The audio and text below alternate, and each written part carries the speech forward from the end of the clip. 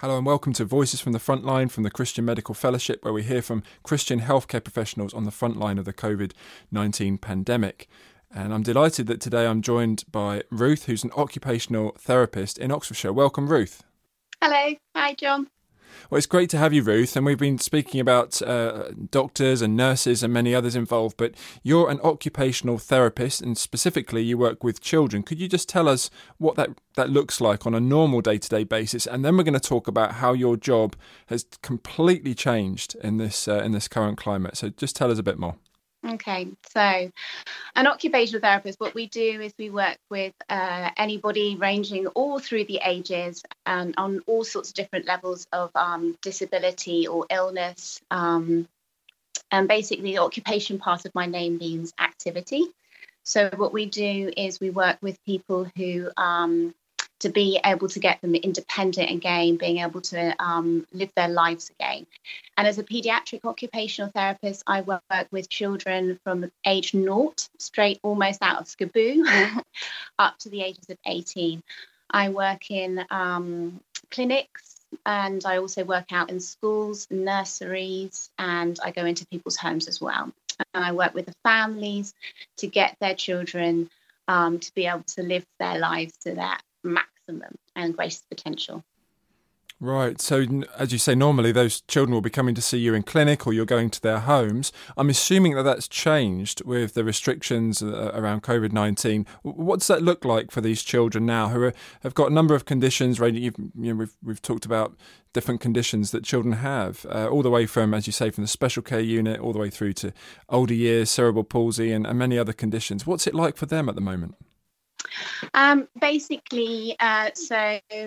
a lot of the caseload I had to shut down.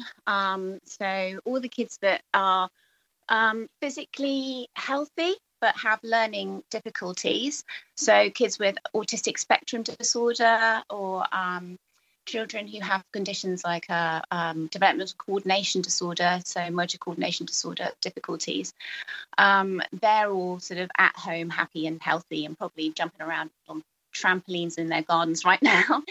But our kids that are more affected, so I have children on my caseload that have spinal muscular atrophy or cerebral palsy or Duchenne's muscular dystrophies.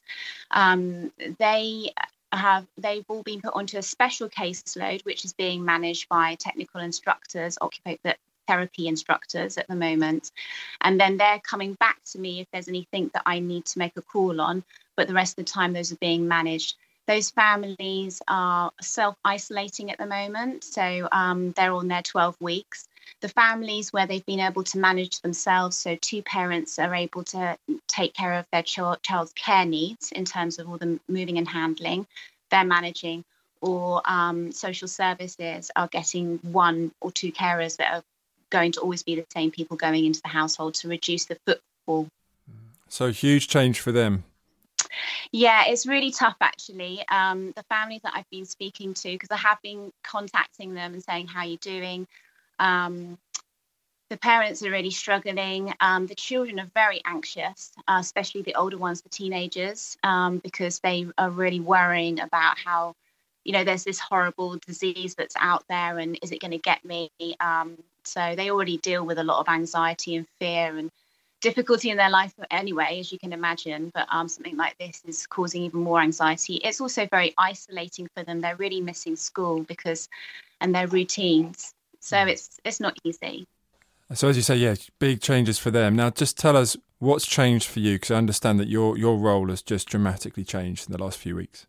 Yeah, so it's a bit crazy. As I was saying to you earlier, I think the NHS is an amazing organisation to work for. It's so well organised. So when this all started around the time of lockdown, we were asked to prepare our caseloads and, as I just said, to hand over. And we weren't sure where we were going to be going and what was going to be happening, but we were told that we probably be working weekends and we would be working 8 to 8 p.m, which is not typical for a therapist.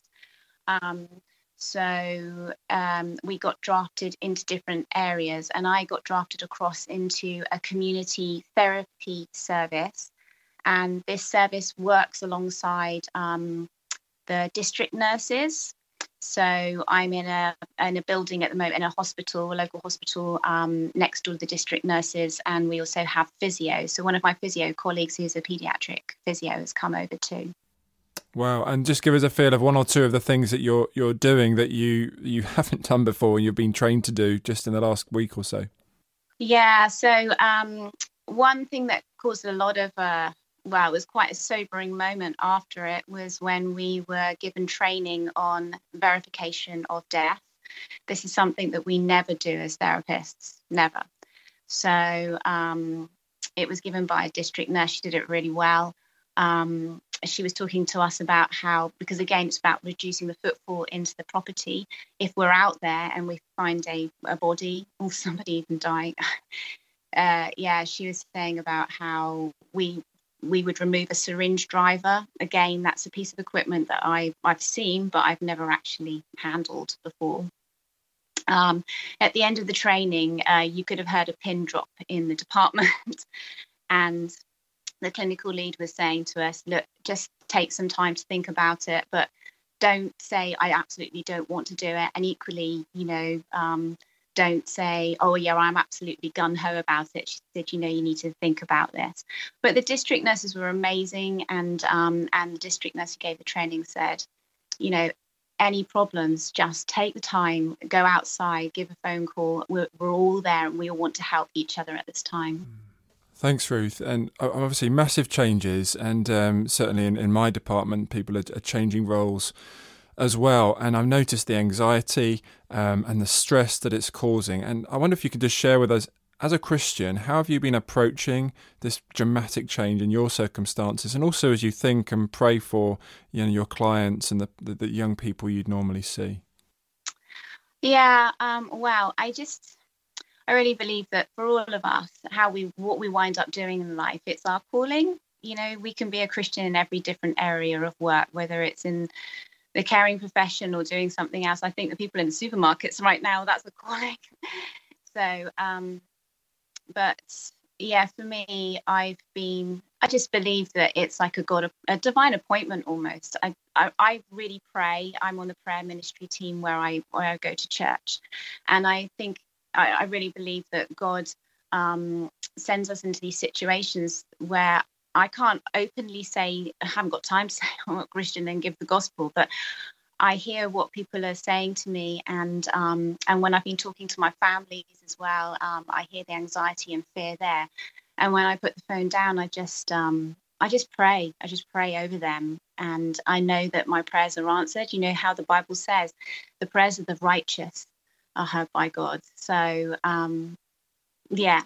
so I really believe in the power of prayer, and I believe that all the situations we're facing and going into, God has a purpose and a reason for that, maybe more than we'll ever know. Absolutely, yeah. Thanks, Ruth. And I could talk forever. This is a great conversation. But as we finish, anything else that's been encouraging you at this time as you've been reflecting on this current situation that you're involved in? So the Bible is just such. It keeps me going so massively. For any Christian would say that. But there's some verses that I've been really reflecting on and meditating on during this time. Psalm 121. Even the start of it, I look to the hills, and where does my help come from? My help comes from the Lord who made heaven and earth. And I just thank God that he's giving me help. I look for wisdom. I ask God of wisdom. And it says in James 1:5, if anybody asks wisdom of me, I will give it liberally and without reproach. And so there's times when I think, well, God, I don't know. I feel like I'm out of my area right now, but I know that you'll give me that wisdom. And then just for myself, I often meditate as I'm driving around making home visits on Philippians 4, when it talks about anxiety and praying, and also about how rejoice. And again, I say rejoice. Let your gentleness be evident to all. And I just think, well, if I can do one thing, I'll go in with a gentle spirit and just, we're temples of the Holy Spirit. So, yeah, that's what's edifying me at the moment. Ruth, thank you so much for being with us. Thank you.